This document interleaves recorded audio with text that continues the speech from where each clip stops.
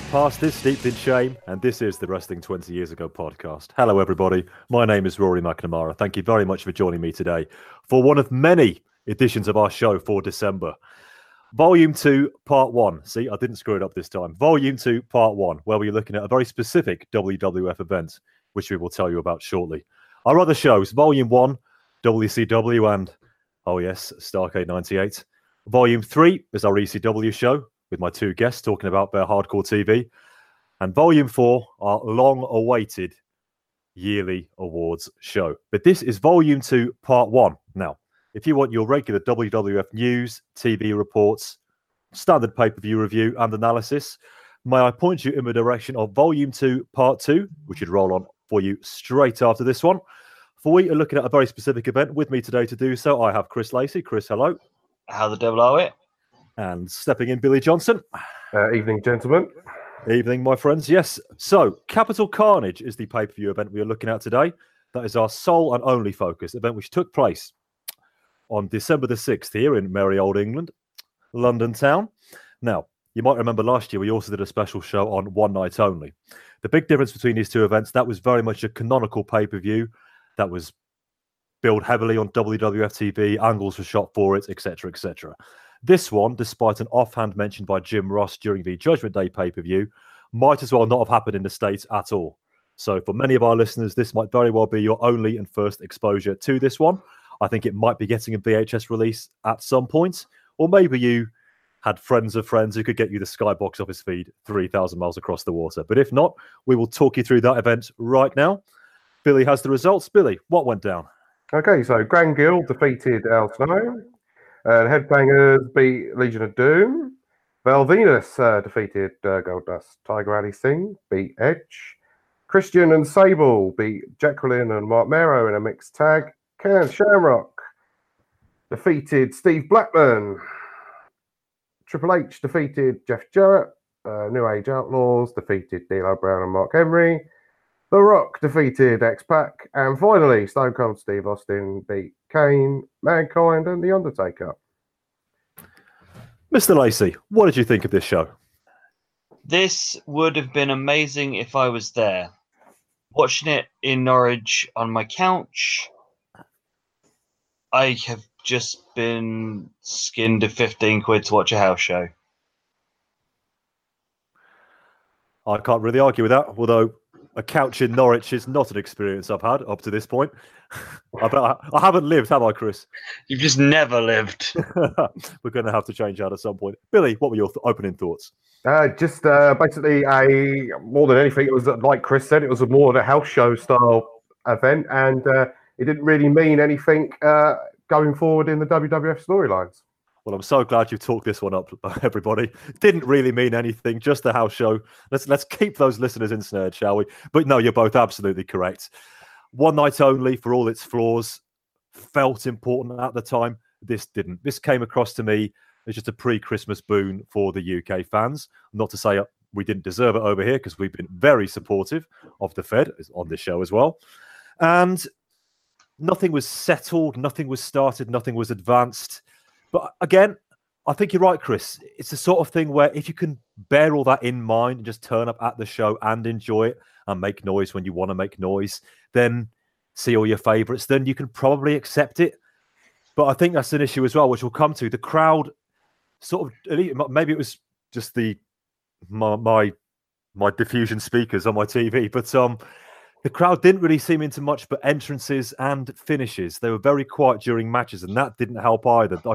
They couldn't lift, which was understandably, perhaps given the state of work right in the Fed in December 98, rather pedestrian in-ring action. They didn't really add a whole lot to it. But we will tell you why and how, so stick with us for the next hour, everybody. So then, after a decent video package, which pretends the last weeks of action on Raw have been specifically building to this pay-per-view, spoiler, they weren't, JR and King welcome us to the London Arena. Much like last year, Lawler does his best to fit in here in the UK, calling Sable, and I quote, one sexy bird. Stay classy. It gets worse. And we open with Gangrel and his bloody brilliant music facing Al Snow. A We Want head chant starts us off as Al rolls into a very nice single leg takedown and into the armbar. Gangrel with one of his own. Then they come close to botching a leapfrog, Al didn't get up high enough. That was your Greg Valentine Blue Blazer Survivor Series 88 spot. They recover with Al breaking out a wheelbarrow slam for a count of 2. Charging the corner by Al, and then a nice crossbody, remember that tonight, also for a near fall. Gangrel then turns for Tide with a spike DDT, and that's a 2 as well. A few clotheslines and then a neck snap as the pace slows dramatically with the Vampire in control. He struggles with a Russian leg sweep rollover for a 2 count. Slingshot into the bottom rope, and now Al strikes back with a clothesline of his own. Double standing switch ends in a lovely Northern Light suplex for 2, and now here come the Brood. Snow misses a moonsault. In theory, he actually pretty much landed on Gangrel's shoulder. Then Gangrel with a butterfly suplex.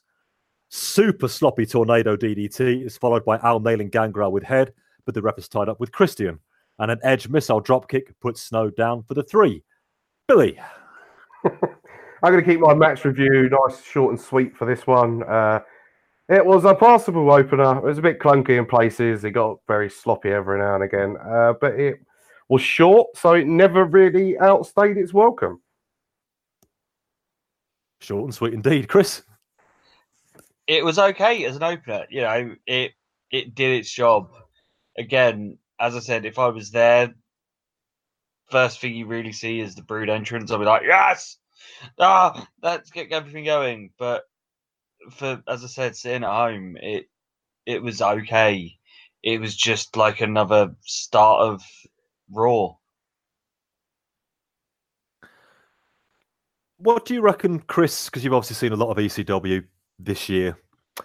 We've seen Al finally make his move into the Fed. Is he being a bit wasted now, or is he just opening match fodder? I'm never sure. I don't know. The thing with Al is, if he'd have stayed in ECW, he would be main event. He's come over to the Fed as Al Snow with had the whole ECW gimmick, where that's not going to be anywhere near main event and Stone Cold and The Rock. It is opening card, mid-card fodder for the Fed. The thing is, at the moment, which I'm seeing in the Fed, which you don't see as much in, especially WCW and ECW, is everyone in the Fed seems to have storylines and a reason to be who they are and do what they're doing. That's the one benefit that Al Snow will have being in the WWF, is that the fact of that character that he has, he will always have something to do and someone to feud against, and he is an easy person for a heel to go against because you just attack the head. You just do something with the head, and you know, be it, you know, you kick head out of the thing, you put a head and shoulders bottle on him and pin him. It's an easy thing for a heel to have a mid-card feud with him.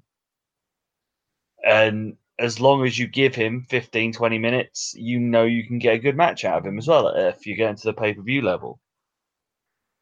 But the problem is he's not getting 15, 20-minute matches, is he? That's kind of my point. He's getting throwaway 6 matches, 6-minute matches, opening events, or stuck in the middle of Raw.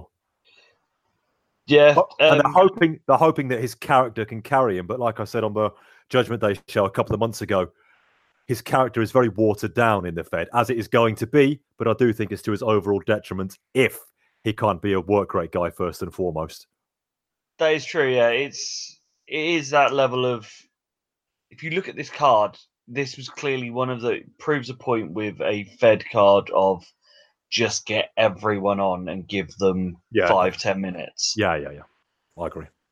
You get rid of 2 or 3 matches. There's a couple of matches that come up later on, like the Edge and Tiger Ali Singh match. Ugh. There was no point for that. You could have given that time to this.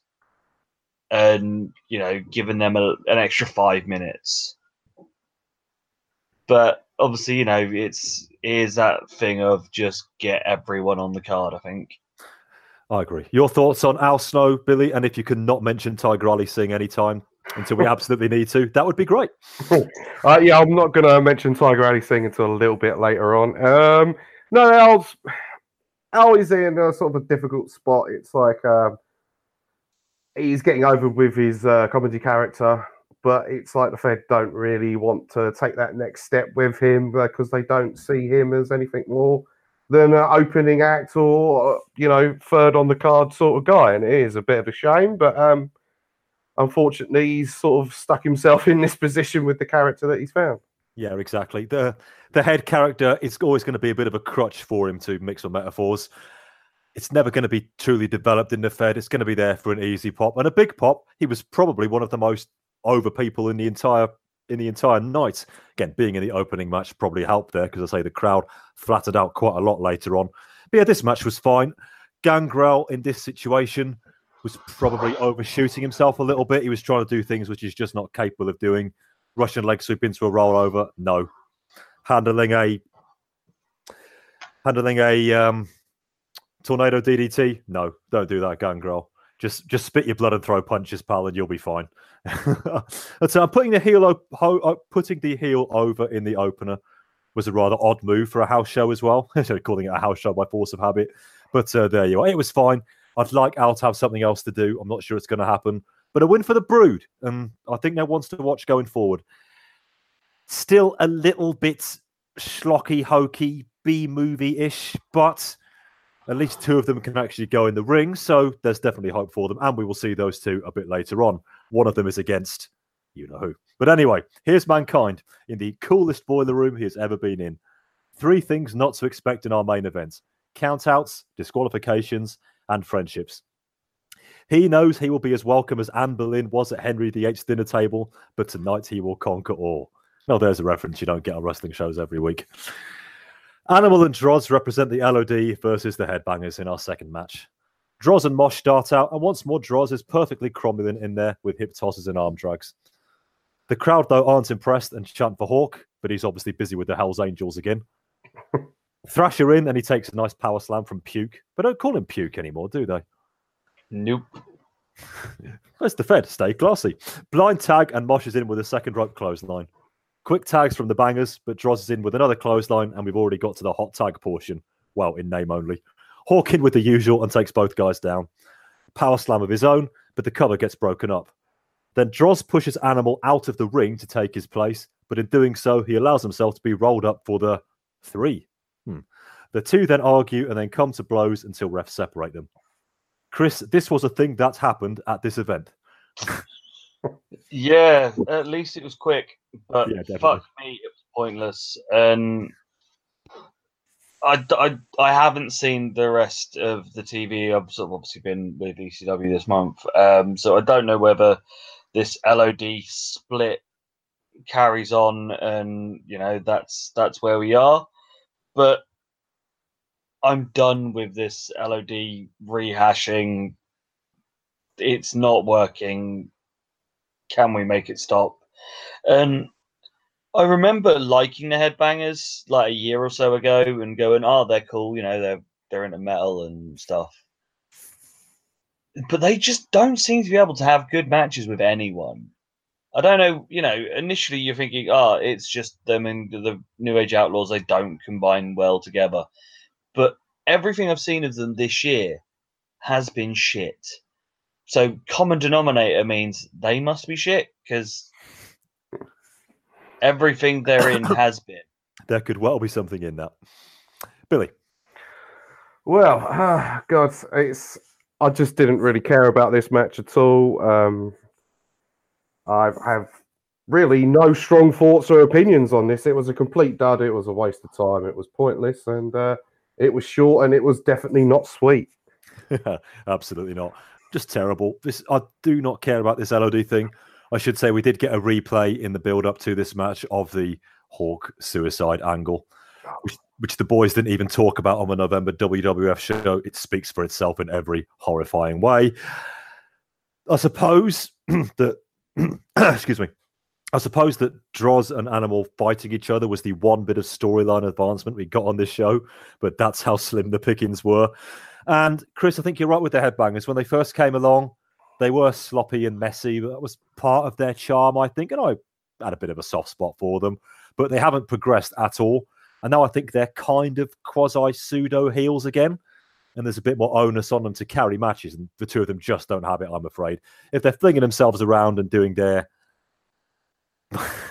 what JR rather let's say JR erroneously calls slam dancing. It's not slam dancing at all, JR, never mind. Then they're harmless enough, but actually trying to push them as workers is never going to work.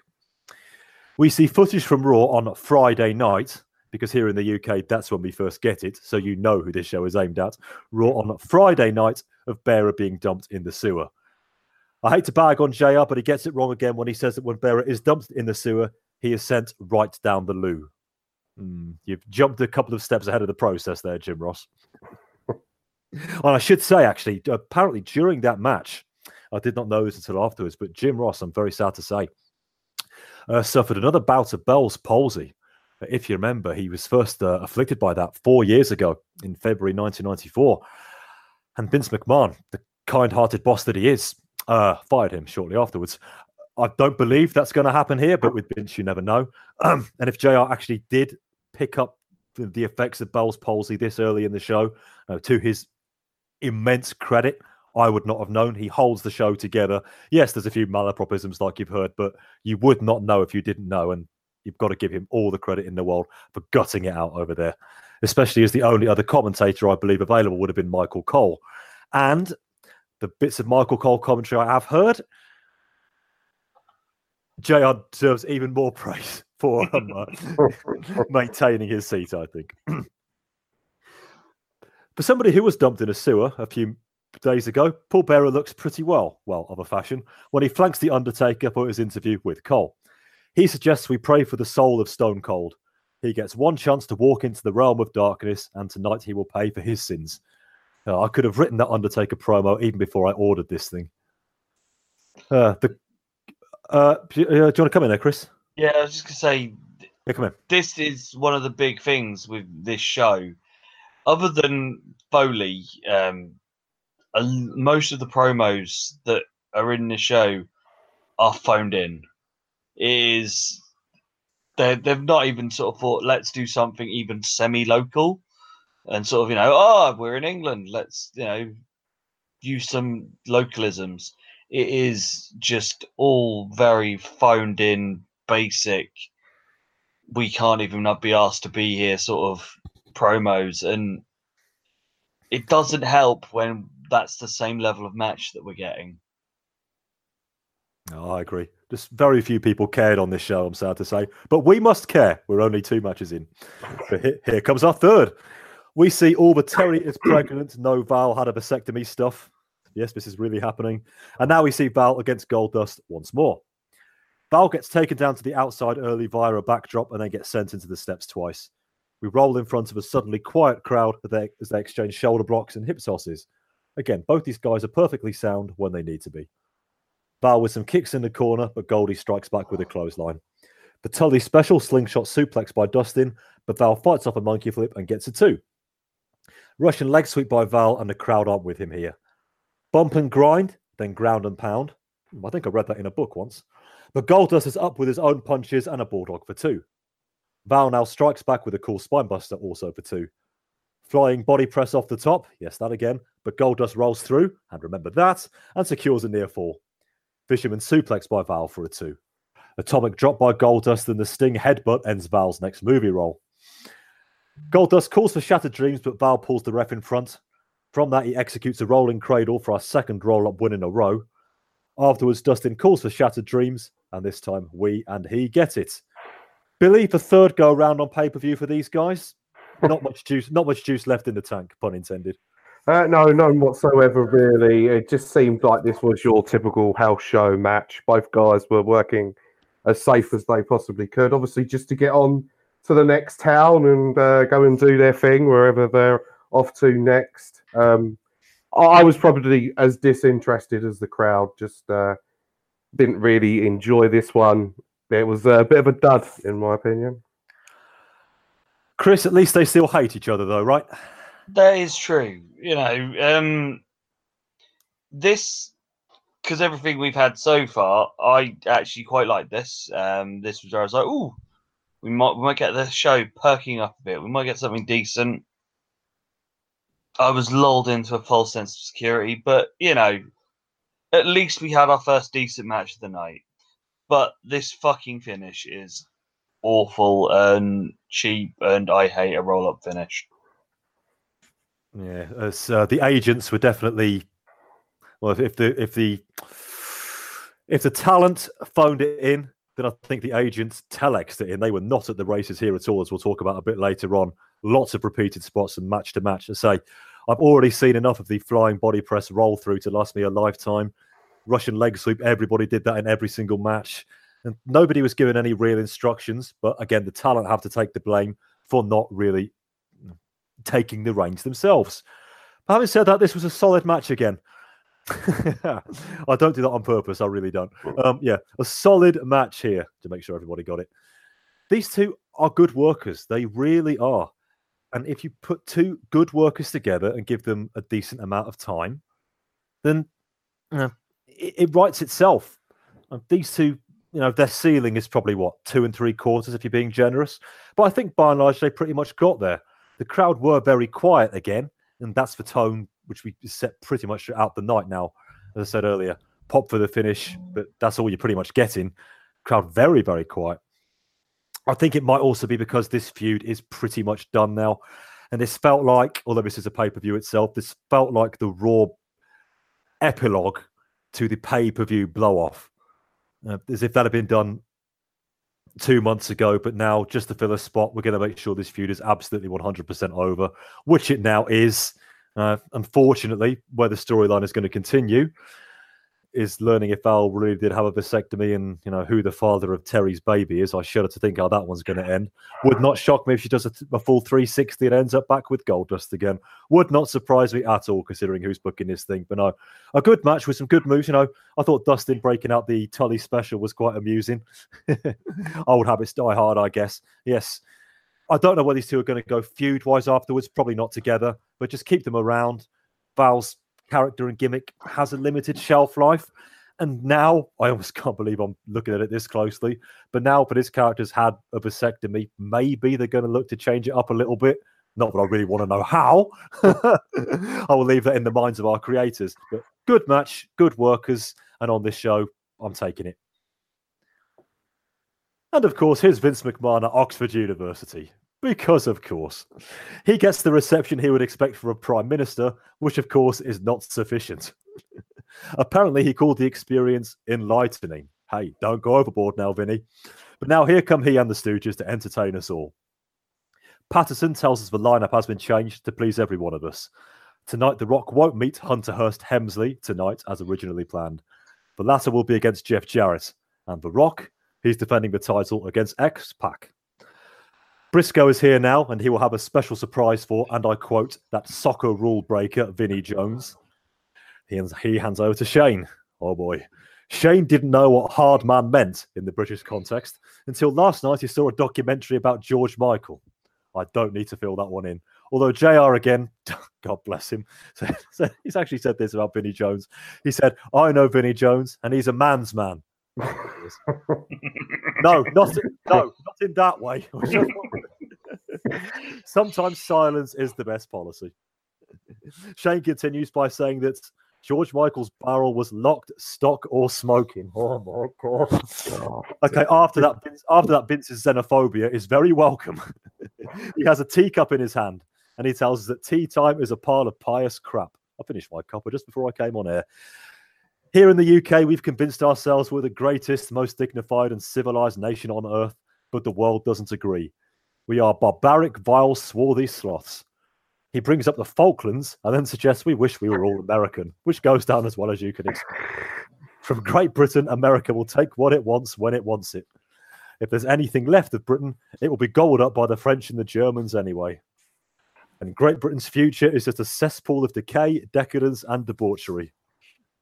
Well then, Chris, you said yourself you wanted a GB-specific promo, and boy, did you get one. This is the highlight of this show. Yes. Even if you do not watch the rest of this show, make sure you watch this promo. Fucking starting with Patterson and his butchering of Hunter Hearst Helmsley. 4 times. Every time he said it, and I was just like, oh, it's just the first time. No, he keeps saying it. And then Briscoe being as southern as ever and soccer. And then Shane. Who knew that Shane could be that clever? I'm hoping that he has written that and that was off the top of his head because it was good. Given his turn on Sunday Night Heat a couple of months ago, I'm going to wager that he did come up with it. Because that was really, really good. Yeah, baby, yeah. And then fucking Vince being the ultimate cunt. Just the easiest heat magnet that he is. He is probably, if not going to win Heel of the Year, has to be up there as one of the best heels in wrestling today. And he does it also so easily. This is the only thing that was worth my money on this show. Yeah, but Billy, he still slagged off tea time, though, didn't he? And you don't do that. No, you just don't do that. I can understand if you're drinking Yorkshire tea, but if he's drinking PG Tips, then, come on, Vince, for fuck's sake, mate. But a great promo again, yeah? Oh, yeah, great promo. Couldn't knock Vince or the way he delivered it, or how all of them delivered their lines throughout of that. And no, I did get quite a riot. I did get quite a rise out of everything that was said, and I was giggling along with it. A cesspool of decay, decadence, and debauchery. Well, thank you very much, Vince. I take it he wasn't talking about Oxford University specifically. I'm a Leeds Uni man. Yeah, when they all came out, I thought we were going to get something similar to the King of the Ring promo, where they were just there to fill time, and Vince was not giving it his best, just a standard slag off the fan stuff. But boy, did he really go for it here or what? And I say, go out of your way to check this one out. He had the crowd utterly, utterly livid. And is that not what a heel is supposed to do? But hey, this one's for all the barbaric, vile, swarthy sloths out there. Present company, accepted, not accepted. Yeah, I'll take it. Yeah, I thought you might. I thought you might. Oh my God Almighty! And now us sloths have to endure Tiger Ali Singh. Make your own jokes. He brings up the tyranny of the British Empire, and on this, he might at least be onto something. Edge, his poor opponent today, dodges an attack at the bell and then goes to work. Tiger takes control and botches missing a charge. How do you actually do that? But boy, he did, before Edge hooks in an armbar. Backdrop puts Tiger down and he fires off some drop kicks, but Singh puts on the brakes after a whip. Back in, Edge gives him the old heave-ho to the ring post. Edge goes for another missile drop kick, but Singh gets his foot on the rope.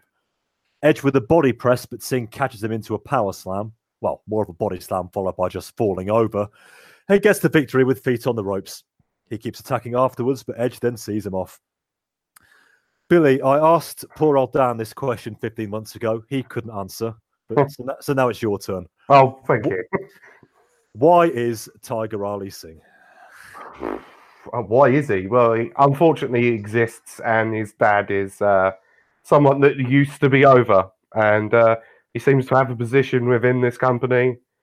It hasn't worked throughout the entire last year, whatever they've tried to do with him. I think it's now time that they should just cut their losses and get rid of the guy. He is just pitifully, appallingly dreadful, Chris. Yeah, I would say following this, he is got to be getting done. I can't see Vince getting back from that going, yeah, you're fine, you can have a job. Either he goes somewhere as developmental and gets told how to work, or he gets binned off. Either way, he is not long for this world. He's here because he's his father's son, and it's as simple as that.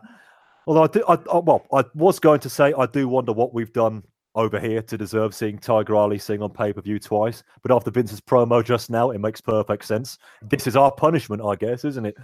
He is just... Go on. Has he ever had a match in the States yet? Because I'm pretty sure the only time I've seen him wrestle is on UK shows. Obviously, he has that in-ring segment where he's like, oh, look, you pity Americans will do anything for $500. Very Million Dollar Man, but I don't think he's had a match in the States. He had one match on Raw, I want to say September-ish, 97. Might have been slightly before that. I think he was against, off the top of my head, Scott Taylor or somebody like that. The only thing I can remember was him missing a spinning heel kick by about 12 yards. It's funny how those things stay in your mind. But he is utterly appalling. Yes, listeners, he really did botch missing a charge. He just sort of did the crab walk into the corner and banged his knee against the buckle.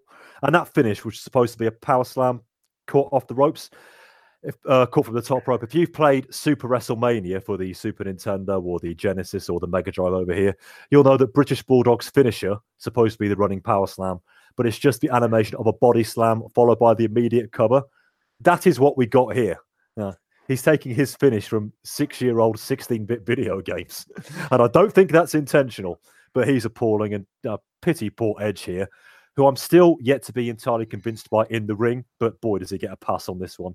Soldiered with this just useless lump. And yes, their considerably large losses need to be cut whilst they still fit any pair of scissors. Cole brings out Vinnie Jones. Chris, just quickly for the uninitiated, who's Vinnie Jones? He is a defensive midfielder who has never really gone above middling Premier League level football, but has a reputation of being a bit of a thug on the pitch, and most famously known for the picture of him grabbing Gaz's dick at a throw-in. Oh, I'm glad I asked. I do know who Vinnie Jones is, but if anybody didn't, yes, there you go. That's the extent of it. And of course, he was in Lock, Stock and Two Smoking Barrels, as I kind of made reference to earlier. I think that's why he's here. JR says he'll fight you at the drop of a hat. He's going to knock out Vince McMahon out later because us British mix it with anybody. We're going to sling your American people out of here. And then I love this. He just shouts at the end because Cole asked him one more question. He just shouts for no reason. It's going to be emotional. That's it. I've yet to see Lock, Stock and Two Smoking Barrels, but obviously we know that Vinnie Jones obviously left football to go to Hollywood and be an actor. If this is how he delivers lines, I don't see it lasting very long. It's gonna be emotional, and he's bizarre. Hey, Bulldog's doing well today. Okay, we see Mero losing to Dwayne Gill thanks to Blue Meanie on Raw, and that will be it for his career. He's just filling out an obligation now, and he teams with Jackie to face Christian and Sable, or he will after Jackie attacks him. King now calls Sable fit, but he reckons that Mero thinks she belongs down in Soho. I'm not sure who tipped him off read that reference, but never mind. Christian and Mero start out at a good pace, but he quickly tags in Jackie. She wants to fight Christian, but it's not in the rules. So it's Sable v Mero again. And so it is after he gets debagged by Christian. Do you think he's leaving or something? We reset with the two men as Jackie refuses a tag. Big Crossbody gets a 2 for Christian, and then Sable chases Jackie around the outside. Tim White calls them off and back in Mero with a Samoan drop. He gets crotch going up, though, and Christian gives him an inverted atomic drop and spinning heel kick. He follows up with a cracking reverse DDT. That looked great. And now it's Sable time. Kick to the balls, and then he has to take a Sable bomb yet again. He walks off and is caught in the aisle by Christian, and in the ring, there's the TKO from Sable for the win. Now you know what's coming with the big Jacqueline attacks Tim White, but then he climbs up with her on his shoulders. Sable then yanks off her top, and even though we're paying for it, we still get the pixelation. Billy, could you put your disappointment to one side and talk about the match just for a second? Yes, the match itself. Let's start there, shall we? Again, it was very short, and I think they did quite well with booking Marc Mero to look like a fool, with his pants being pulled down and him falling over. Everyone seemed to get into that. It was done quite well as well, and in a way, they did try to book the match where everyone's weaknesses were hidden.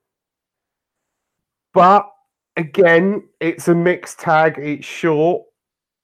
It wasn't going to be anything special. Everyone was just trying to sort of work the house style, weren't they? At the end of the day, it was just nothing really special. Nothing really stood out here at all. Nothing really stood out. Well, apart from Chris. Oh, dear, Rory. Well, I don't know whether Mero really has, is done for this and is no longer with the Fed. But He is dear gone. God, He is gone. Like I say, he's officially gone. he's proper gone. Not going to be back in a couple of months at the Rumble. Nope, done completely. Okay, because this was the ultimate in burying someone. Mm-hmm. He was made to look like an absolute fucking joke. If he turns up in WCW or ECW, he is going to be having to do a lot of fucking work to rebuild his brand, as I will use the term, because he's been a fucking laughingstock for the past 6 months.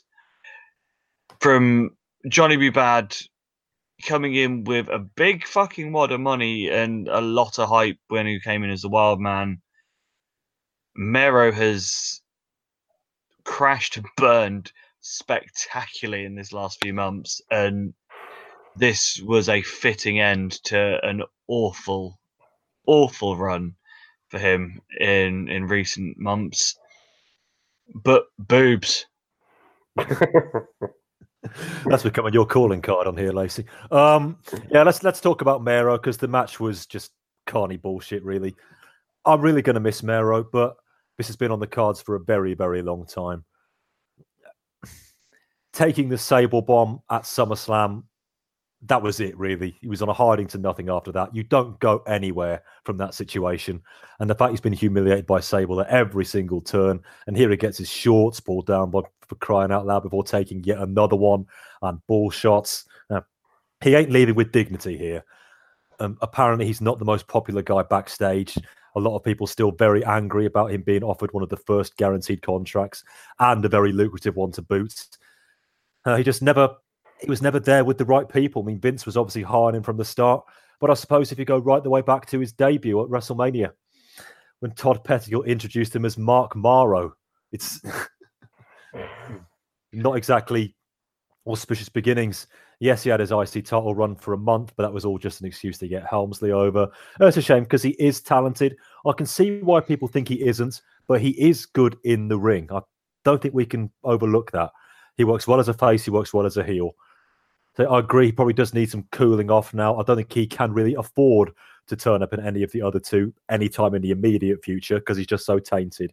But hopefully somebody will take a chance on him, maybe in the spring, early summer, because he's got the ability, but he probably needs a complete revamp, and we need to forget about the last year in particular. Though it has to be said, that household is at least still getting their income. Because wifey's definitely going to be probably making more money than he was by now anyway. Every cloud. Next up, IC title. Ken Shamrock defending against Steve Blackman. Big slam by Ken, but then a quick kick by Blackman for a snap cover attempt for a 1. More sharp kicks in the corner, and he starts to lay in the strikes. A "you fat bastard" chant is directed at the boss man, here with Shamrock, and then Ken hits a power slam. Lovely suplex and a pin for 2. Back elbow by the champ, and then some hard ones with Blackman laying on the apron. Kick to the face, and I think Shamrock gets working heel these days. A sign in the crowd reads "Ultimate Farting Champion." Sue me, I like that. The Shamrock brings in another high knee. Cradled though by Blackman for a near fall, but he gets put down again very quickly. Long face lock now, but the two of them do at least work it. Blackman tries to fight out, but another running knee lift by Shamrock maintains the momentum. Back to the face lock for a while, but again Blackman scraps out. He starts to get some offense with a neck snap and a spine buster. He misses a spin kick though, and there's another fisherman suplex by Ken for 2. Shamrock takes a breather, so Blackman nails Bossman with a baseball slide, but the big one retorts with a nightstick to the ankle, and Ken slaps on the lock, so all Blackman can do is tap. Your thoughts, Chris Lacey? You know when you see a match and go, these two together should be really fucking amazing. This didn't have it. I was hoping, I think I'd built up what these two should do together so high that I just don't think it was ever going to live up to expectation. Don't get me wrong, this is a good match. This is, probably, one of the top 1 or 2 matches on this show. But I just thought with the two styles that they have that it was going to be a brutal all-out fight. And maybe it's because it was a UK pay-per-view and, it's, as I said, a glorified house show, that it was a little bit phoned in, but I feel these two, or expected these two, should I say, to have a much more physical, more violent encounter than what we got. What do you think, Billy? Oh, God. Right. Well, actually, like Chris, I was, when I see this one flash up, I was, oh, okay, we're going to get a good match here. Unfortunately, it wasn't great. And I think what the problem more than anything was this is that crowd and myself just never really bought Steve Blackman as a serious threat to Shamrock's belt. Obviously, he's not particularly been booked brilliantly in the Fed as of late. But it was just a shame that, whatever they went out there and tried to do, it's just you couldn't really believe Blackman was going to beat Shamrock at any time for the belt. And it was just a little bit of a shame, really. They just couldn't do what I expected them to be able to do. I take all your points, but I actually quite like this. Although that's probably because I was watching it from a slightly different angle, and that was to see whether Shamrock is getting working heel. And like I said in my play-by-play, I think he is. On our WWF show last month, both Eric and Dan said that he hasn't really shown much in the ring since turning. I would disagree with that. I think it actually suits him a bit. As we said a couple of months ago, you can't repackage him. He will always be Ken Shamrock, Ultimate Fighting Champion. Here, he's using his UFC skills, a lot of punches, a lot of strikes, but he's using them at the right time. Now, there's no real fast flurries. He's not using them to try to pop the crowd. He's using them as offensive weapons. And when he mixes those in with his suplexes, then I think it works to his advantage. It makes him look a lot colder, a lot more calculating. And if you're going to have an Ultimate Fighting Champion, somebody who is a bit of a celebrity, who they brought in as a celebrity, let's not forget, and you want him to be booed, then I think that's probably the right way to go about it. I hope they can keep that rolling. My main issue with this match, it was really all about Shamrock. Blackman, who I think is fine, didn't really get to show a whole lot here. A couple of hope flurries, and that was it. He might as well have been a plank of wood. Add your own comments about his own charisma, if you will. But he might as well have been one anyway in the ring, which was a bit of a shame. But I think Shamrock's got something with this heel run. And he's in the corporation now, so he's going to have people who can actually talk for him, which he really, really needs. And if he can just be that equivalent Iceman in the ring, then he might just be able to be salvaged. But as long as he's the IC champion, even if he is associated with Vince or not, I don't think he ever is going to make it to the top level now, which if you would ask them nearly 2 years ago, they wouldn't have said. Somebody who is at the very top of his game now is The Rock. He demands that Cole holds his apple. That's not a euphemism. Out of all the opponents they could give him, today he's got that bony jabroni X-Pac. That's fine, though, because when the corporate smoke has cleared, what you going to do when the 24... No. And that's the bottom line. To be the best there is, you'll smell what The Rock is cooking. See, that guy is on another level right now. And again, another promo you must just check out.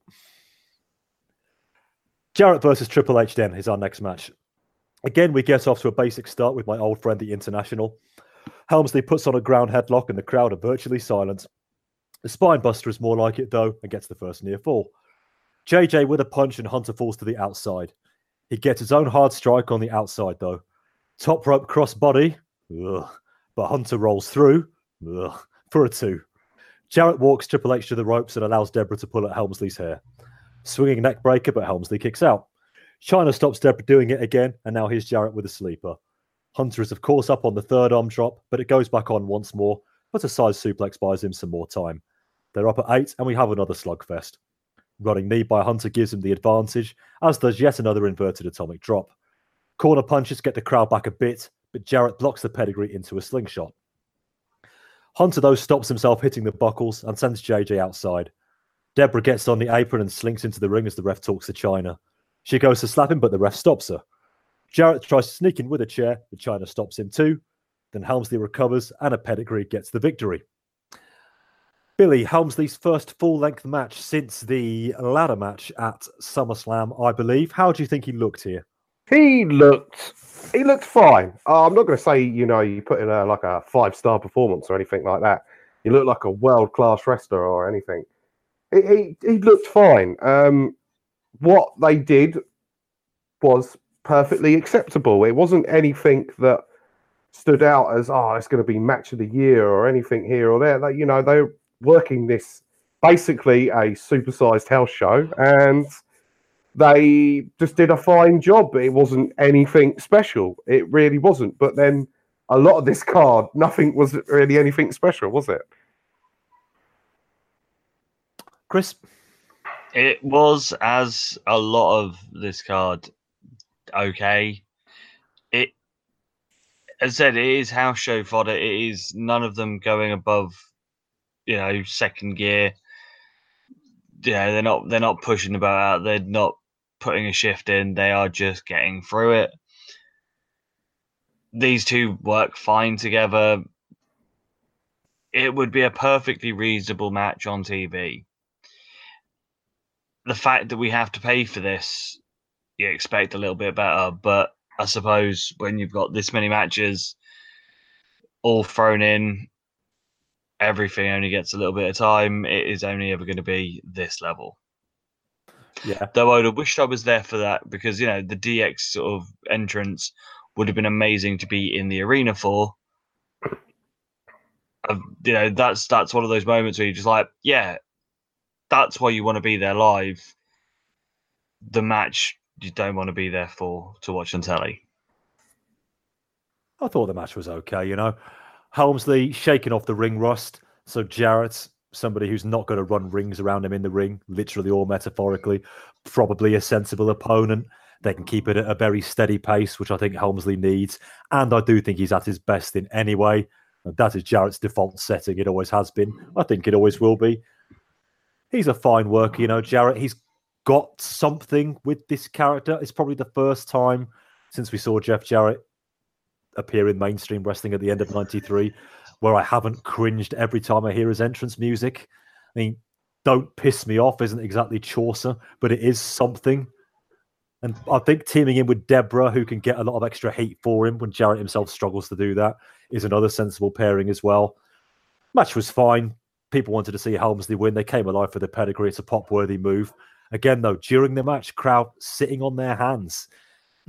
I say, not that, as Billy rightly says, not that this was a 5-star technical whiz-bang or anything even remotely close to it, but it shows crowds all over the world these days. They're almost conditioned to cheer big for the entrances, be ready for the finishing sequence, but what's that stuff in between? Oh, yeah, the wrestling. They're not particularly engaged for, and we need to watch that going forward, I think. Here's Austin with Cole. He keeps it simple, which is how we like it. Tonight, 3 people get their ass whipped, and if Vince steps up, he might just make it 4. Everybody is in the wrong place at the wrong time tonight because he is in a bad mood. And that, ladies and gents, is all you need. Tag team titles, the Outlaws and their usual reaction, defending against Henry and D'Lo. I should say D'Lo Brown had a very amusing tour of London earlier this weekend, which we got some funny footage from. And he starts out with Road Dogg and gets the best of the early going. Dog, though, ducks a clothesline and gives us the shuck and jive punch and the crazy legs knee drop. Billy in, and he gives D'Lo a big gorilla press slam. D'Lo stalls once more before getting back in for the 3rd time. He wants Billy, and then he tags out straight away. Good stuff. Billy calls for another press slam on Henry, but thankfully that one only exists in his mind. He outsmarts him into a test of strength, but then gets caught on a bear hug, which goes on for a lifetime or 2. The champs both come in, though, and a double drop kick gets him down. And the hip toss keeps him down. Double J's for legal man, I think, but he gets overpowered this time. D'Lo in with a leg drop, and the crowd lets him hear it. See, now they're coming alive a little bit. Big sit-out power bomb, and who sucks now? Henry in for a big leg drop of his own, and then a splash. Billy breaks up the count and then drags him to the corner to tag himself in as Jesse is dead. Gunn takes care of both heels until he gets caught in a power slam by Henry. He recovers with a rocker dropper on D'Lo, and we have a double down. Then they both get to their feet, stand around a bit, and out of nowhere, Billy just hits a pile driver, which I think is his finisher now, for the completely out of the blue win at the 2nd pay-per-view in a row. Chris, that wasn't exactly great shakes beforehand, but say much like at the triangle match they had at Survivor Series, this one fell to pieces at the end. Yeah, so the majority of it was decent. You know, it was passable, but it seemed that they forgot what they were meant to be doing for the finish, and they went, fuck, and then just, quick, that's our time, do something. And, you know, it leaves you that sort of slightly sour taste at the end of a match like that. I love D'Lo. D'Lo is awesome, and that guy should be given as much time as he wants on all the time.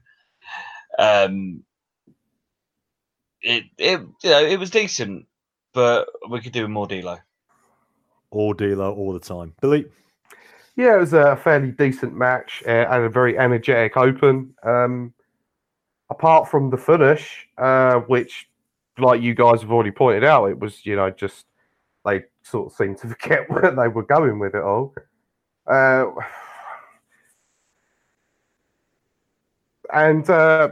Like Chris was saying, D'Lo was great. They did like a little thing beforehand where he was looking for the Queen. That was tremendous stuff. And he really seemed to be had quite a bit of heat here as well, where the crowd was definitely into D'Lo, chanting he sucks throughout the entire match. It was just that, like I said, it was a bit of a shame that they fucked up the finish. I don't even think they had a finish planned. I'm not sure that Billy's finisher is meant to be a pile driver these days. Let's say, just like at Survivor Series, he thought, okay, we might as well end it here as anyway because the agents aren't bothered for whatever reason, so that'll do it. And that was my abiding memory of the match, apart from the excellence of D'Lo, as you both rightly drawn attention to. He can talk and he can work, which is quite the rare commodity these days. That combination might not necessarily stand him in good stead, though. I hope I'm wrong, because there are a lot of places you can take this character. I want to get him away from Mark Henry as soon as possible. Henry is just dragging him down. Add your own jokes, but Henry is just a vacuum, an absolute vacuum. I've read a couple of reports, some people thinking he's improved. I can't see it. He's improved from that shockingly level of shit that he was when he debuted in that match against the King, when he turned up in that All-American singlet. You mean where he was wearing the Homer Simpson moo-moo, you mean? Yeah. He has got better from that, but yeah, he's still not good. No, he is still not good at all. But D'Lo, they're probably keeping D'Lo with him because they are still low to push him into even the upper mid-card at this point. D'Lo I'm talking about here still, that is. I hope something happens with him. He's very, very good. And that little to-camera piece he did where he's doing the American Tourist in London thing, fantastic. Absolutely brilliant. If only for the towards the end where he won't thank me for saying this, a Chelsea fan who looked a lot like our own Pete Kimber. If it wasn't for the blue scarf, I would have sworn it was him. Yeah, this match, not good, but nobody watches the Outlaws for good matches, which is just as well. But they are perennially over. And as we move into 99, that's really all you need to be. So then, WWF title. Rock is defending against X-Pac. Yes, that's X-Pac. For the second time in 3 weeks, incidentally. JR reminds us that both guys are still only 26, which is incredible when you think about it. And this is not the retirement home. Pac straight in with 2 big arm drag takeovers and then into the armbar on the ground. We get a crisscross. You don't see that very often these days. And a leapfrog and a spinning clothesline and another arm drag armbar. This is a good sequence for making Pac look like he deserves to be in there. Headlock now and a knockdown, 3 roundhouse kicks, and the Rock bails. So far, this is some very smart booking. Rock takes the mic and says, to hell with X-Pac and to hell with this match. The Rock is out of here. But no, he's not, as Triple H and Chyna stop him. Waterman hauls Rocky back into the ring. Big stomps in the corner, but he misses the Bronco hard, so Rock finally gets a foothold. Swinging neck breaker by Rock for 2. We spell outside and Rock sends Pac into the table. He steals JR's water, which is quite amusing, but Pac slaps it out of his hand. Thumb to the eye, though, puts the champ back in charge. Chinlock in the ring as he soaks in the Rocky Sucks chants. He battles out, but gets put down again quickly. Big low blow with the ref distracted by Triple H. Pac, though, is out at 2. Russian leg sweep. Ugh. Also for a 2. Body slam, and now the corporate elbow. It hits, but incredibly, X-Pac kicks out. The Rock, though, only did a lackadaisical cover, so he protected that truly amazing move. Back to the chin lock once more. Rock needs to be careful of doing that too often. X-Pac, though, could build momentum after China low blows Rock when he goes for the Rock bottom. Big kicks in a splash gets him close twos. Then Rock tries the flare pin, but no win for him either. Whip to the corner, though, and Hebner gets bumped. Power slam puts X-Pac down, and he goes for the belt. But Triple H is ahead of the game and has the European one, and that connects. X-Pac comes to, so does the ref. He reaches in for the cover. 1, 2, no. Now, though, he does get to ride the Bronco in the corner. Rock goes after China, but Helmsley isn't having that. And then the bell goes. Yes, it's a DQ win for the champ. Oh, come on. He tries to cloak, but DX sorts him out. Chris, I'll come to you first on this one. I wouldn't say they had me believing in this match, but I thought it was fairly cleverly booked. And that's the finish we get, though. Yay. See, I was enjoying this match. And then they gave us probably one of the worst finishes of the year. This was just fucking pointless way of finishing this match. We saw some bad ones on Judgment Day, but this one is right up down there. And I'm just like, you had a good match and you then pissed it away for no reason at all. I feel sorry for X-Pac. I mean, he was given a chance to, he is going for the title match. He's the main event as such. He's in the title picture. But if this is all they're going to do, yes, it makes Rock look good because X-Pac will fly around for him. But I don't think it helps anyone in the long run if you're going to have matches with these finishers. We will talk about that wonderful finish again shortly. Billy, your thoughts on the match? I thought X-Pac, he belonged in there. I'm going to say it. Yeah, he was more than believable, the spot that he was put in. This match was really good. It's probably one of the best matches we got at the night. You could say, it could have gone up to classic levels if they didn't go with the cheap DQ finish. But for some reason, they decided to do the DQ finish, which is a bit strange, really, considering who are they trying to protect here? Why are they protecting X-Pac? He's clearly not a main event player yet. There's room there for improvement, and there is time for him to move up to that next level. So why did they just not have The Rock go over clean in some sort of screwy way? I didn't quite understand why they decided to go that route. It doesn't have to be 100% clean, but a Rock pinfall victory would have been fine. Yeah. The ref's distracted by Helmsley and China. Then The Rock does get the belt, hits X-Pac with it, Rock bottom onto it, 3 count. The Rock gets a pinfall victory. X-Pac isn't hurt too much in the loss. He isn't somebody who needs protecting at this point, because he's not going to go on a 3-month main event run with The Rock, which ends up with him winning the title at WrestleMania. No. I think we can all safely say that's not going to happen. No. There are other people on the roster who might be in that position, but we'll see when we get there. But for what was really a house show title match, I thought X-Pac would not have been my first choice, but he allayed my fears that he was going to be shown up even more than he was on the match on Raw a couple of weeks ago, which I thought was a mistake. But I didn't think that here.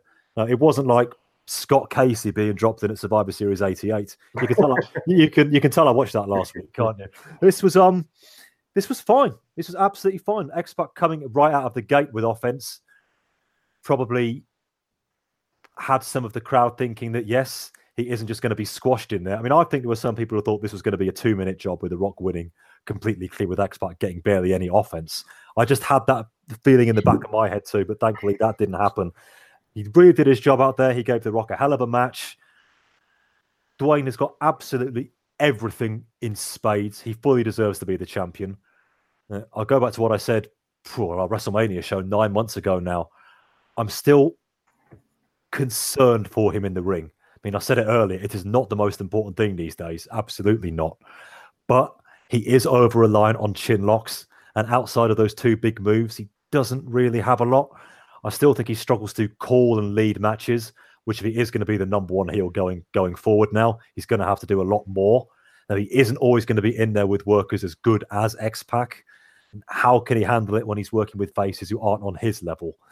I think matches might well be his downfall, but he more than makes up for it in every other facet of professional wrestling. Yeah, a good match here. X-Pac, keep him at the IC/European level for now. Maybe this showing will stick with the front office for a while. No, you could maybe do this sort of match again on a B-level pay-per-view in the States, sort of coming out of Mania. I don't know how hot Pac's going to be there. I'm not sure The Rock's still going to be the champion then, but we'll see. They gave the crowd a good match, did get them into it when nobody believed that Pac was actually going to win. And that's one of the strengths of pro wrestling, really. If you can make people believe something they don't believe, then that's half the job done. A worthy title match here, so well played to everybody involved. We will eventually get to our main event, but there's a bit of extracurricular or sort of pre-curricular stuff first. Shane is here to give us a few changes to that main event. Pat Patterson is our special guest timekeeper. Our special referee is not the Big Boss Man, as originally mooted, but Gerald Briscoe. The biggest intro is, of course, saved for the icon, the man with the master plan, Vince McMahon, who is our special guest commentator today. That's always a pleasure. Boss Man is then brought out as the corporate enforcer, and here comes Vinnie Jones. Points to King for both A, mentioning that he used to play for Wimbledon, and B, that he is a nutter. Jones wants to get it on with the Boss Man. Okay, but after a standoff, he does indeed, and he sends him right through the ropes. In a very funny moment, Briscoe comes in and gives him the red card. I really like that. He then gets sent to the back as the Stooges will wave him off. We get Vince on commentary, and this didn't surprise me. I've never even seen a red card before. He doesn't know what a red card is, and he doesn't drink tea. I've really gone off that Vince today. So finally, the combatants come to the ring. Well, Mankind and Kane do. They start to fight before anybody else arrives. Soon, though, the lights go down, and here comes Taker. And very quick aside, his music is bloody fantastic too, isn't it? We do like it. Oh, yes. It's his old music. It's his old music, but it's fantastic. It's a superb mix. Probably the best music, other than Austin's, of course, in the entire Fed today. He and Kane team up, and Mankind gets chokeslammed down and slung outside. But then the brothers get to rocking again. Kane gets hold over the top, and there's the glass smashing. And yes, it's a mighty pop for Austin, as if there was any doubt. He meets Taker on the ramp, and it's hard shots all the way. Vince quietly asks Bossman to stay close to him, which is a good touch. Taker goes after everybody, but settles on Kane as Austin introduces Mankind to the table and guardrail. Duty bound, Mick, you're duty bound.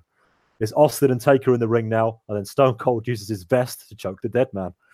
Taker, though, hits the big clothesline of a leg drop, and that is worth a 2. He then chokes Steve with the bottom rope, and Paul Bearer uses his shoe. Who uses a shoe? Up, though, and the Thez press means a cover attempt, but Briscoe's bad knee kicks in. Kane knocks down Austin while Taker and Mankind turn the clock back. In what I thought was a rather silly spot, Undertaker chokes Mankind with a cord, so Kane does the same to Undertaker, and Austin does the same to Kane. Whether it's a cord or a sleeper, that spot does not work, and it defies the laws of physics. I know, in pro wrestling, everybody, who ever heard of such a thing? Mankind hits everybody with the microphone. That's more like it. And back in, we pair off again. A light Austin chant, as again, I think the crowd are now just waiting for the finish, really. For now, though, we get the Undertaker rope walk, or we would if Kane didn't crotch him on the top rope. Mankind and Austin team up for a double clothesline on Kane, but Mick doesn't get a handshake. He gets the fingers and a stunner attempt. He fights out, though, and puts on the claw. No Socko yet, until Taker breaks it up. Now, here's Socko. Austin battles into a cover, but Briscoe doesn't even get down to the mat to count this time. A chair gets involved, and Mankind hits Kane in the back with one, but then Taker just ends him with another, right in the head, unprotected. Oh. Austin then grabs the first chair and puts down Taker, but again, no count worthy of the name. Kane gets stunned in the ring, but Briscoe checks with the timekeeper. Those two are just gold, aren't they? Austin slugs him, and then there's a chokeslam for him, though, and a chokeslam for Kane, too. No ref, of course. Hebner makes it down, but Mick breaks it up. Kane then gets up at 2. Austin, though, with another stunner, and as the other two are on the outside, that will get him the oddly anticlimactic 3. Afterwards, though, Briscoe hits Hebner, but Austin sees him off with another stunner. Now Vinnie Jones is back. He looks on as Austin stuns Bossman, and then Hebner, yes, Hebner, puts the boots and the fingers to him. Yes, Hebner. I really wish he'd done that 13 months ago now. Just think about that for a second. Austin, Jones, and Hebner then all share a cold 1 or 2. Stone Cold then gives the fans a few curtain calls before we go. Chris, your thoughts on this main event and the aftermath? It, again, was a fun match for a house show. Everyone got their shit in. It was equally brutal as you'd want it to be, with Foley doing the things that Foley does best. The shenanigans of Patterson and Briscoe. Can those two have a sitcom, please? I'd watch that all the time. Vince, again, still being a life and heel on the commentary. It served a purpose. Did it go anywhere? Does it mean anything in the grand scale of things? No, but if you were at that show and in that arena, you definitely left happy. And to be fair, as a viewer at home, the main event at least made it worth watching. Yeah, Billy, this one was really just about the stun of the 3 counts and the beer at the end, wasn't it? It was just a question of how we got there. Yeah, pretty much. You had all the shenanigans at the beginning, so you knew there was going to be shenanigans at the end, and obviously there was, the stuff with Vinnie Jones. All seemed to work quite well. It could have gone off. It could have been a lot worse. It could have been like Jay Leno at Road Wild. It wasn't that bad. No, it's just your usual typical WWE main event brawl. There was lots going on. There was a story that always kept you involved in the match, and this was another generally good high point of this card, of this show. What do we think of Hebner getting in a few at the end? I thought it was quite funny. So, Boss Man is now nothing but a comedy figure anyway. So, Bossman has sold for Vinnie Jones and Earl Hebner in the space of an hour. Yeah, and it's not like many people are going to be watching this in the US anyway, so it's not really going to matter. Yeah, it's not one that, as I said, coming out of this, nothing of any note really is going to be sort of mentioned the next day. Which is just as well for Ray Traylor, I think. Match was at the acceptable side of there, in my opinion. Nobody in this match was really feeling it. All 4, and I take no real pleasure in saying that because to a certain degree, I like all of them. All 4 were going through the motions here, I thought. There were no really big spots other than that silly cord choking thing, which I didn't like, and that horrible chair shot to Mankind. So even when everybody else is just la-di-da walking it around, Mick still needs to take an unprotected chair shot to the friggin' skull. just so we know that he knows that we're watching him, Yeah, this was all about the finish, and there wasn't much thought really put into the match. Luckily, they had Briscoe and Patterson, who were as hilarious as ever. Vince on commentary, cheerleading. Get him, Mankind, get him. No, not Kane, not Kane. Just the perfect dick heel you want him to be. His plan is foiled yet again.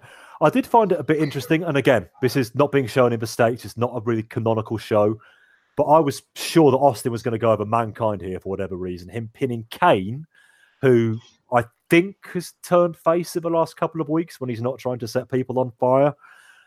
I thought that was a rather odd choice. I'm not sure he's really expendable. Mankind, as much as I dislike saying it, might be. But again, it doesn't really matter. Austin had to pin somebody here so he could win the match, and everybody got what they wanted to see. They were there to see Austin win and sink some beers at the end. Didn't really matter how they got there. They were quite quiet during the match, other than a couple of light Austin chants, because Austin is now one of the biggest names in any form of entertainment by storming down to the ring, giving people a finger, kicking him in the stomach, dropping him on his neck, counting them down for the 3 count, and chugging a few cold ones. That's why he's beloved all over the world. That's why he's a huge fan. Huge fan of mine on the podcast. I speak for everybody on here too. And I'm not bored of it yet. Chris, do you think they can keep Austin keep doing this for years and years? I mean, well, if Hogan I can, hope so. if Hogan can just be a leg dropping pose for a decade, Austin doing a stunner and drinking a beer can work for just as long. Because that sort of thing can't get old, can it? I mean, that No. sort of thing is universal. That's the thing, as long as he's got a good heel to work against, and again, how easy is it to hate your boss? You know, he's got the ultimate get easy heel with I hate my boss, I want to beat my boss up. Yeah, it writes itself. It's super simple, and you know, as you say, stunner, chug beer, repeat, pops everywhere. So why do more? Like in his promo earlier, why do more? If you can have the crowd eating out of your hand by doing those 4 or 5 things every time, then just keep it going. Right, Billy? I sort of disagree with this. The only problem I see to it all with Austin, it's worked really well now, and for the next 2 years, it'll probably work really, really well. Maybe even 3, 4, 5, who knows? But the problem with Austin is he's on TV each and every week, and that's a lot of episodes of Raw, a lot of pay-per-views. To keep doing the same old, people will turn off to it quicker than they did during the Hulk Hogan era, because Hulk Hogan wasn't really on TV each and every week. I suppose you have a good point there, is that you don't have Hogan being on TV every single week, because Hogan wouldn't be on Superstars. You'd only see Hogan at Saturday Night Main Event or at the big shows. Yeah, the occasional pay-per-view, and sometimes he wouldn't even be defending the title. So I do think there is a shelf life to this Austin character. My one concern, I mean, I'm not tired of him at all, but I think a lot of that is to do because Vince McMahon is the ultimate perfect foil for him. Austin can't feud with Vince forever, can he? No. As perfect as it is, yes, I hate my boss and I love seeing this guy get one over on him every Monday night and every 4 Sundays. It's fantastic. It's utterly fantastic. But I just hope it doesn't become too easy for them. I'm not bored of Austin. I'm sure I'm not bored of Vince either. Will Austin need to, say, temper his character slightly when this feud with Vince is eventually done, if it ever is? Chris? The thing is, it depends on, obviously, with what they've got at the minute, obviously it's Austin versus the boss, and the boss could be Vince. You could take Vince out and, someone else comes in as a boss, a manager role, something. There's always that authority role that he can go against. But the thing is, looking at someone like The Rock, with how good he is so early, I think that level of smarmy git would be the perfect foil for an Austin. Taker, you could turn him satanic and he could then be, oh, he's evil, we need to take him down. With Austin, you just need a good heel to put him against. And there's enough in there at the moment that are good enough and have the potential to be even better that you could quite easily get another 2-3 years out of just the people that are there with Austin, let alone, say, if someone from WCW or ECW comes available that you can then put in with him as well. 2 just more quick points on that. One, I don't like the fact he's feuding with Undertaker now. I hope that is a bit of a placeholder before Austin gets re-elevated back to the title picture. I mean, when he was going for the belt against Rock the day after Survivor Series, I mean, even by Austin standards, the crowd pop when it looked like he was about to win the belt there was astronomical. Vince probably had dollar signs flashing in his eyes thinking, Austin Rock, that could well be my WrestleMania main event. Will it be? Only time will tell. And secondly, just to counter Billy's point a little bit, I don't think Austin can really get dull or start dogging it in the ring, because he doesn't really do a whole lot anyway. Him dogging it, he's still going to be punch, punch, punch, Thez press, mod hole stomping, stunner, and we're out. No, that's him now, and he's trying, and it's still fantastic to watch every week. But we shall see if you're correct, Mr. Billy, sir. And on that thought, your thoughts on the Capital Carnage pay-per-view and a score rating out of 10. It was, I think we kept saying this throughout, it was nothing but a house show. Okay, there is plenty of better ways to spend 2 hours and 50 minutes. This really wasn't as bad as No Way Out earlier on in the year. So, score out of 10, I'm going to be nice. I'm going to give it a 4. Christopher. Again, it is a glorified house show. You know, it would definitely been, if I was there, this would have probably got a 7 or an 8, just because of the reactions to everything, the entrances, and the atmosphere probably in the arena was buzzing. But as I sit at home and watch, as I said, on the couch, it doesn't really live up to it, and it's not great. I can only really go.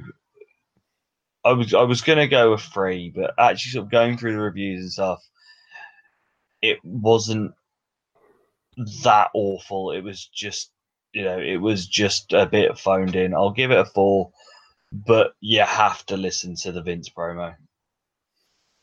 You most certainly do. Last year, I caught a bit of flack when I only awarded One Night Only 4 out of 10, despite having 4 fine matches. The Helmsley Dude Love opener was very good. Owen Vader was a blast. Brett Taker was their best ever match. And the main event was the usual fine, very, very fine Michaels Bulldog ending. But of course, it was soured by the final 5-10 minutes, which brought my mark crashing down to a 4. On the whole, that was still a much better show than this one. And if you go back and listen to what I've been talking about for the last hour and 20 minutes, I haven't had a whole lot of praise for it. But I'm actually going to go slightly higher this time. So I'm going to go only just though, a 4.5. Don't go out of your way to seek this one out. You don't even really need to see any individual matches. The final 2 were fine.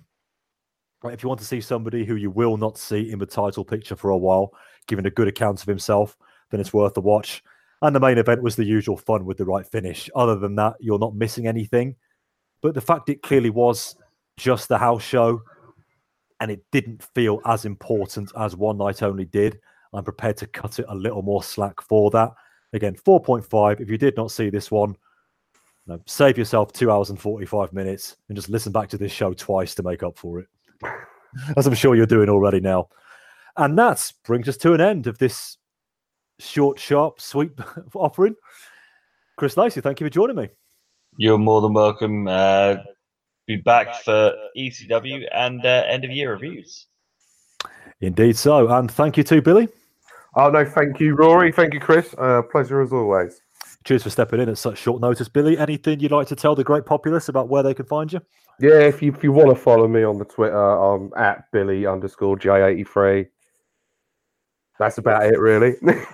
All the Thunder reports you could ever hope for, right? Exactly. Lots of Thunder talk on the Twitter.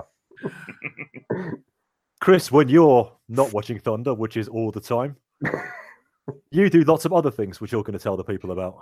Yes, so obviously, if you want my musings on just random shit, follow Lacey 555666, where I do occasionally put random photos of my playing of Red Dead 2 and going, oh, how pretty this is. But you don't want that. What you do want is a free weekly playlist of music. Normally brought just by myself, but most recently, lots and lots of guest host shows, which is Show and Tell with Tunes, which you can find on iTunes and Podbeam and all those other wonderful places by searching Show and Tell with Tunes. If you were listening to this early with Patreon, because you should be, that's what the good kids do, you will know that on Christmas Day, there's a very special Show and Tell with Tunes coming out with our illustrious leader, Rory, and our alternative Christmas songs. Wow, No- that one's no going on Christmas Whamageddon. Day. That's going on Yeah. on Christmas Day. Wow. Yeah, So- no Whamageddon, no Slade. So in Oh. reality, when I am burning the sprouts, people up and down this great land and other great lands will be hearing some of my alternative Christmas selections. I like that trade-off. And yeah, so there's that. Obviously, end of year means end of year album reviews. So 2-part on New Year's Eve and New Year's Day of the top 20 albums of the year. And yeah, Show and Tell Tunes, get on it. Free playlist every week. Free music. You may find something that you now like. Your new favorite band or your new favorite song could be seconds away. If you didn't get the name, everybody, that's Show and Tell with Tunes, and that's Chris's music podcast, just in case you missed that. Chris, you can plug it again if you want. I'm not sure they heard you in Tanganyika. It's fine. I'll pimp it on every other show that I'm on this month. You've definitely perfected that art. But we are the Wrestling 20 Years Ago podcast. You can find us on Twitter at Wrestling20YRS. I'm in charge of that one. The boy Lacey is in charge of the Facebook account. Just search us on there, nice and easy to find. You can also find me in various other places these days doing the good work of the Wrestling 20 Years Ago podcast. You can find me at bigelow34.proboards.com and the auspices of our friends at Place to Be Nation. Also on the Our Vantage Point Facebook page, I'm there under my real name. Shout out to the Our Vantage Point boys. Great friends of this show also. We have many shows coming up for you this month if you already listening on Patreon and you're still waiting for those. Volume 1. WCW Starrcade, which as we tape this, I am watching tomorrow, and by the pauses you can tell that I'm really looking forward to it. If anybody can come up with something else for me to do tomorrow so I don't need to do it, you're quite welcome, but duty calls and all that. Volume 3, You Two Good Gents on ECW. Volume 4 is, of course, the award show, which we will be recording at the end of the month. Always a good time, that one. A lot of fun, a lot of discussion, a lot of debate, so we hope you could join us for that one. And I should just say, again, for all your WWF news and your TV reports and your review of the Rock Bottom pay-per-view and all sorts of other tidbits and discussion, then let your podcast player roll right in to Volume 2, Part 2, which I'm sure you have all now downloaded anyway. There you go. 5 volumes for you this month. And I'll say this again on the big show, Volume 4. Thank you, everybody who has listened to just one show this year, whether you've been with us since the start, whether this is your first one. Every single listener, we very much appreciate it. And if you do want to join us on Patreon, Chris, just to finish up, and drop us $5 on there to say thank you, they get some extra bonus content, do they not? They do. This month is a Show and Tell Tunes crossover where me and the boy Eric go back 34 years to the 1984 wrestling album. And if you are listening to this on Patreon, Christmas Day, not only do you get the wonderful musings of me and Rory, but I'm going to chuck up at some point, probably on Christmas Eve, and then take down on Boxing Day. I'm putting the wrestling album up there for all of our Patreons. Even if it's just the $1 lot, you can have a Christmas present from me. Oh, you're too kind, Chris. The wrestling album. I do not own that one, I must say so, but I will be. Is it say Christmas Eve, Christmas Day, that one going up? Yeah, I'm going to put it up at some point on Christmas Eve and then probably take it down at some point on Boxing Day. Okie doke. Just while I'm waiting for the big man and the reindeer to arrive, I'm sure they'll be downloading that one. But of course, I've got to try to get to sleep if I want him to come. You know, I can't say I'm listening to, Don Morocco's theme or whatever. Who would it have been in '85? I'll take. It was Jesus Christ Superstar, so that's not on there. Yeah, no. What we got? We've got the US.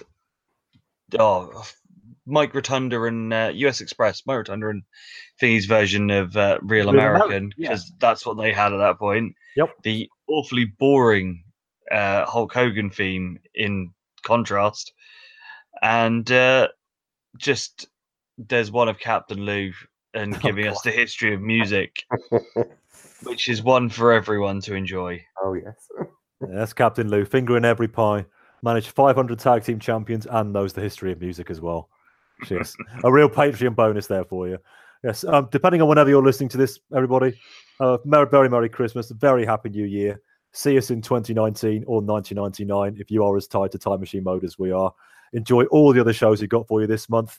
And now just roll into WWF Volume 2, Part 2. We'll see you around. I'm sure that many of you are wondering what Mr. McMahon thinks of Great Britain and thinks of Her Majesty's loyal subjects. And oddly enough, I have an opinion on that subject. Firstly, let's talk about tea time. Told you, spot of tea. Tea time. What a pile of pious crap. What?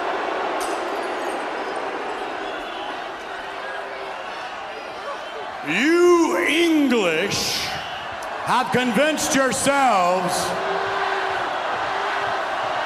There's that chant again. What are you calling yourselves? You English have convinced yourselves that your nation is the greatest nation on earth.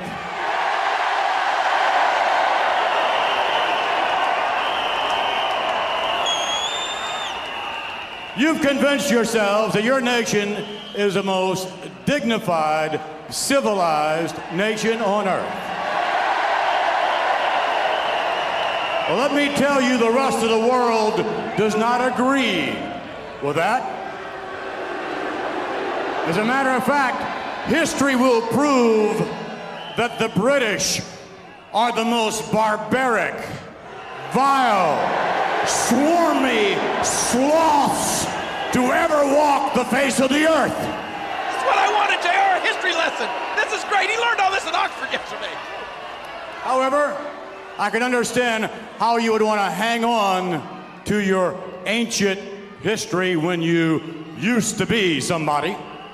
I can understand how you want to hang on to your little customs of tea time.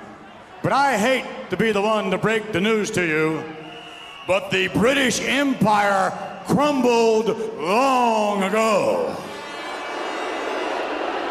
Oh wait, with the exception, of course, of that treasure, the Falkland Islands, which you fought so hard to keep. The Falkland Islands. You see, there's no doubt in my mind that each and every one of you here at this arena and every one of you at home watching on home box office wishes you were not British.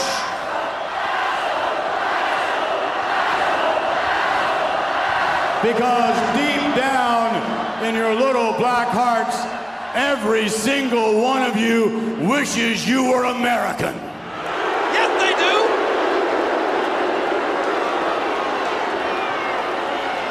do. You're not, and I am. America will do as it's always done to Great Britain. America will take what it wants and when it wants it from Great Britain. And whenever America is finished taking from Great Britain, there will be something left because we Americans are not greedy people. However, whatever is left of Great Britain unquestionably will be gobbled up by the French and the Germans. What a speech!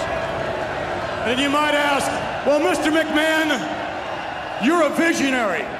Please tell us what Great Britain will be in the future.